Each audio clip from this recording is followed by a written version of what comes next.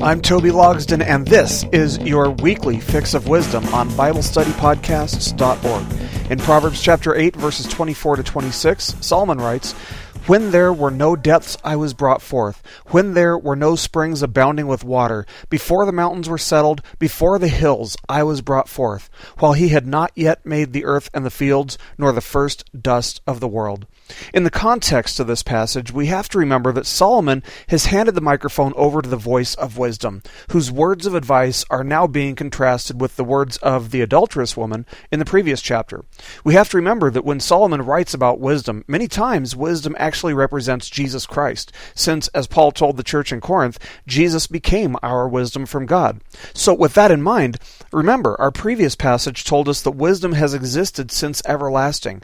In our passage today, we learn more about the existence of the wisdom of God as revealed in Jesus. You know, people often liken Christians to ancient civilizations who taught that the world was flat or, thought that the earth was literally in the center of the universe. The Bible never spells it out that way. Those were assumptions that early theologians and philosophers might have held apart from Scripture, but there's no place in Scripture that teaches such false ideas. Instead, what we find is that the Bible actually supports many scientific discoveries. For example, Job chapter 26, verse 7 teaches that God hangs the earth on nothing. We don't need to go out into outer space to verify that. It's in God's Word. It's been there all along. And in fact, this was the first book of the Bible ever even written. And here we find a scientific truth that hadn't been verified until centuries later. Here in our passage today, we find that the Bible teaches yet another specific scientific truth, that there was a time when there were no depths. This time, more specifically, was before the mountains were settled and before the hills appeared on the face of the earth. Of course, all of these geological fixtures appeared only after a lot of time had passed by, during which the tectonic activity in the earth caused both heights and depths to simultaneously appear. Now, if this really did take billions and billions of years, as many claim and even more people believe, how could Solomon possibly have known this? Nobody has ever looked at a mountain and said, I could swear that this mountain is half an inch higher than it was when I was born 50 years ago. The naked eye just can't perceive these types of changes, and any instruments that they might have had to measure such growth back in Solomon's day would have been questionable at best in terms of accuracy. The only way that Solomon could have known this is through the inspiration of the Holy Spirit. The next thing that we learn about wisdom is that she existed before the dust of the world had been created. Now, a lot of people might look at this and wonder how that could be possible, since the earth, or the world, is composed of dust, at least to an extent. The most likely explanation seems to be that this word dust can also be translated as ash. For example, we find this same Hebrew word in Numbers chapter 19, verse 17, where we read, "Then for the unclean person they shall take some of the ashes of the burnt purification from sin, and flowing water shall be added to them in a vessel." So the first ashes of the earth would have most likely been created by volcanic activity. Wisdom is saying, I was there. In fact, what we see here is that Solomon is teaching that wisdom has existed since the foundations of the earth, and even before that. The book of Genesis starts off by saying, "In the beginning, God created the heavens and the earth. The earth was formless and void, and darkness was over the surface of the deep." In the midst of what sounds like a very simple and yet perhaps confusing beginning of the earth, wisdom was already firmly established from eternity. Maybe the reason that Solomon starts from eternity and brings us through these verses is to tell us that even the most significant geological events in the history of the entire earth were unable to shake or move wisdom. The wisdom of the Lord is built on an unshakable foundation and is firmly secure, and thus worthy of being trusted. This concludes Lesson 1.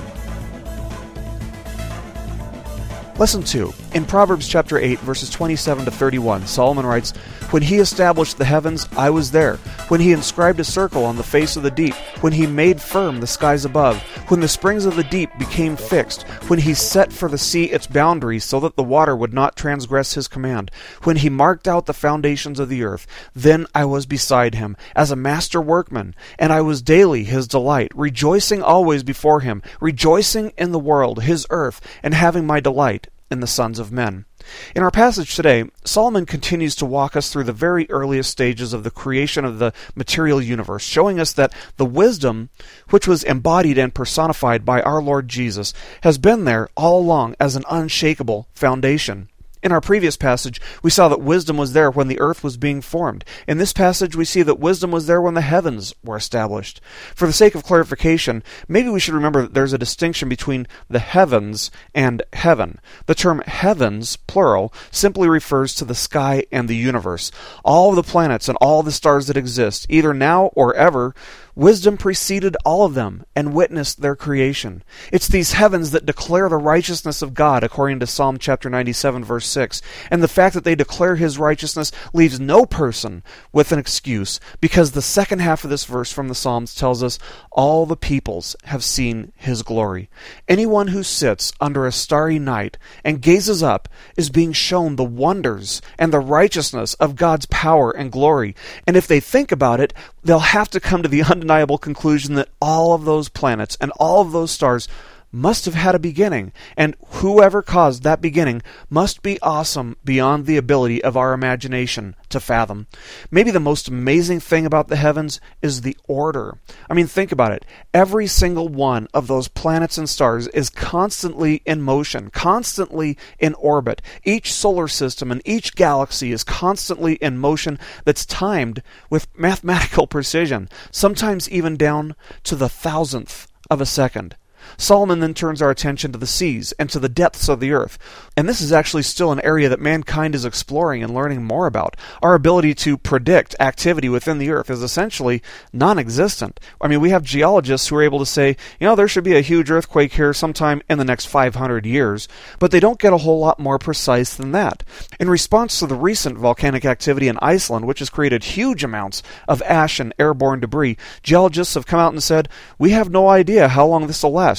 Maybe a couple days, maybe months. While humanity strives to learn more and more about the world and the universe that we live in, Solomon makes it evident. He makes it clear for us that the wisdom of God was there when all of it was created.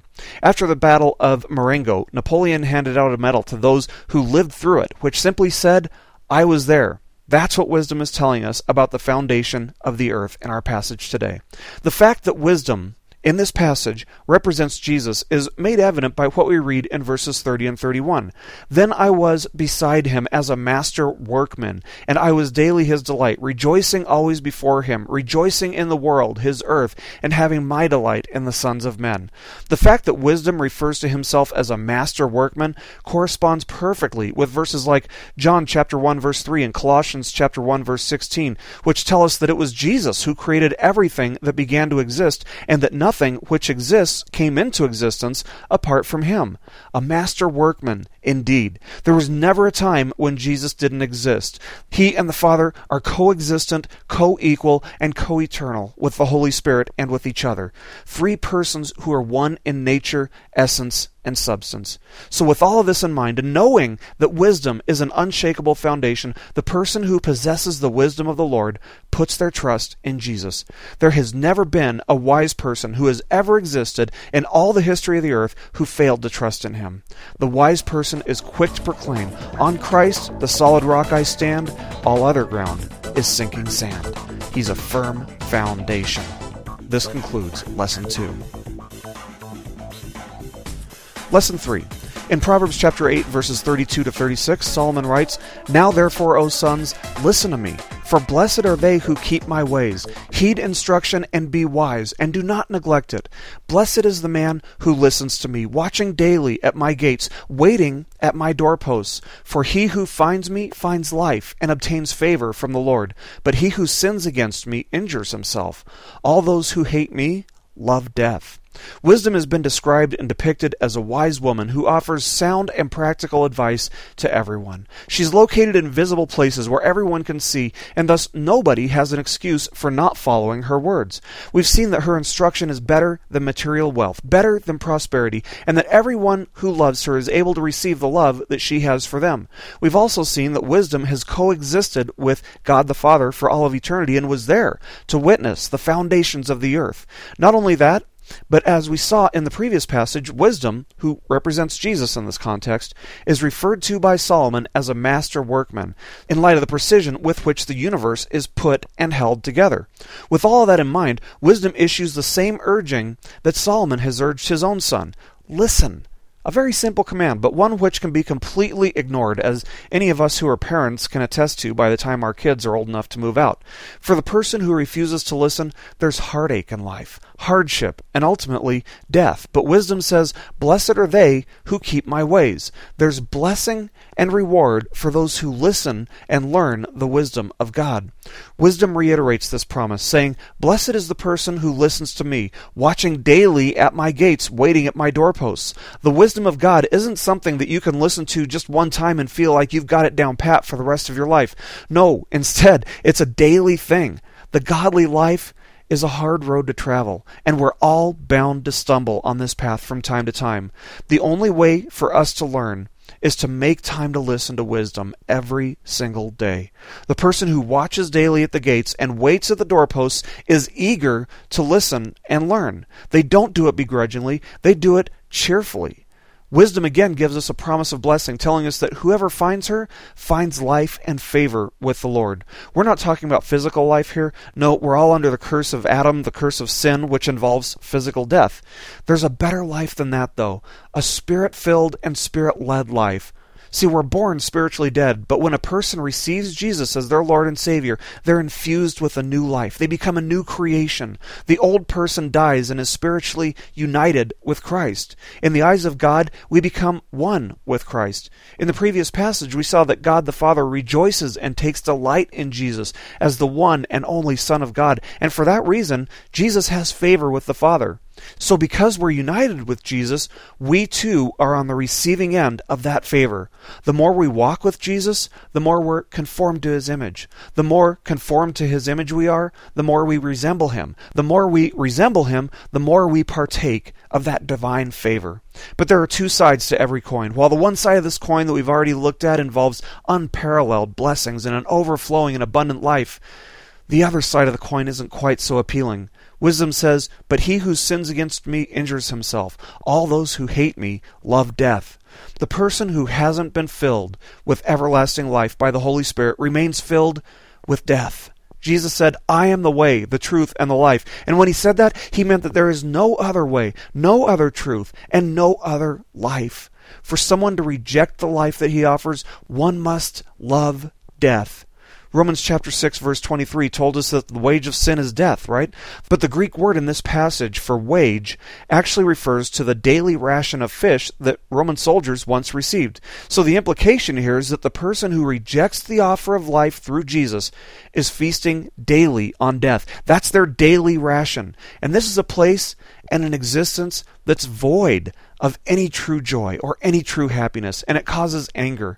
That anger is often directed specifically at God, but it's probably just as frequently directed at God's children. When that anger causes the person who daily feasts on death to strike out at God, they only end up injuring themselves, which will almost always cause them to hate God even more. "Fine, I'll just go back to feasting on death," is what they say. So life or death? The decision's yours. Whichever one you choose is much more than a reward or a consequence at the end of the road, though. It's a daily reality in the here and now. This concludes Lesson 3. Lesson 4. In Proverbs chapter 9, verses 1 through 3, Solomon writes, "Wisdom has built her house. She has hewn out her 7 pillars. She has prepared her food. She has mixed her wine. She has also set her table. She has sent out her maidens. She calls from the tops of the heights of the city." You know, wisdom is finished telling us about herself for the time being, and with that, Solomon continues to contrast wisdom with the adulterous woman from chapter 7. Now, if you'll recall, the adulterous woman lives in a house in a shady, not so frequently traveled part of town. Solomon told us about how she lured this naive kid to her home and engaged in adulterous sex with him, and Solomon secretly watched the whole thing go down. He now wants us to see that wisdom has a home that she, wisdom, invites people to as well. Solomon starts off by telling us that she's built her house and that it has 7 pillars. Now, scholars are pretty divided on what these 7 pillars might represent. Some say it's probably the inner court of the temple, while others have made some pretty good and convincing arguments for the possibility that it refers to the church in general. Either way, we might not be able to know exactly what this represents, but we do know one thing. We know that the number 7 is very significant in Scripture, and it represents God and His perfection. And so therefore, we can arrive at the conclusion that the house that wisdom abides in is built on the perfect wisdom of God. God. That's the very least that this verse reveals. From there, Solomon starts to unravel her preparations for anyone who comes to her house. He tells us that she's prepared food and mixed her wine. Now, when we talk about mixing wine in this context, in this culture, it refers to the ancient practice of mixing about 1 part fermented wine with up to about 10 parts water. There were a lot of dangerous things to be found in water, just like there are today, and mixing it with wine ensures that the water is safe. So not only has wisdom prepared food and drink, but she's got the table set. She's ready to host anyone who happens to show up for this feast. Those who are hungry, thirsty, or tired can stop in any time. And not only is this meal fully prepared, but Solomon tells us that she sent out her maidens, and that she calls, inviting people from the highest point in the city. Now this sounds very familiar to a parable that Jesus told about a king who sent out his servants to invite anyone and everyone who would come to the wedding feast for his son. They're not sent out only to gather up a handful of individuals that the king himself arbitrarily pre-selected. Rather, the invitation is open to everyone, and the servants are instructed to invite everyone that they find. You and I fit in here as servants in this parable, and we're instructed to go out into the public arena and invite anyone who will listen to come to the wedding feast being held for the king's son. In this illustration from Proverbs, we find that while the adulterous woman invited only the one naive kid to her place, wisdom invites everyone, calling out to them. Those who serve her are also out, inviting everyone to come feast at wisdom's house. Jesus told the woman at the well that anyone who drinks of his water will never thirst again. There's a never-ending spring of life that wells up in the person who accepts that offer. Similarly, nobody leaves wisdom's house feeling unsatisfied or empty. I'm Toby Logston, and this has been your weekly fix of wisdom on BibleStudyPodcasts.org. Keep growing closer to Jesus.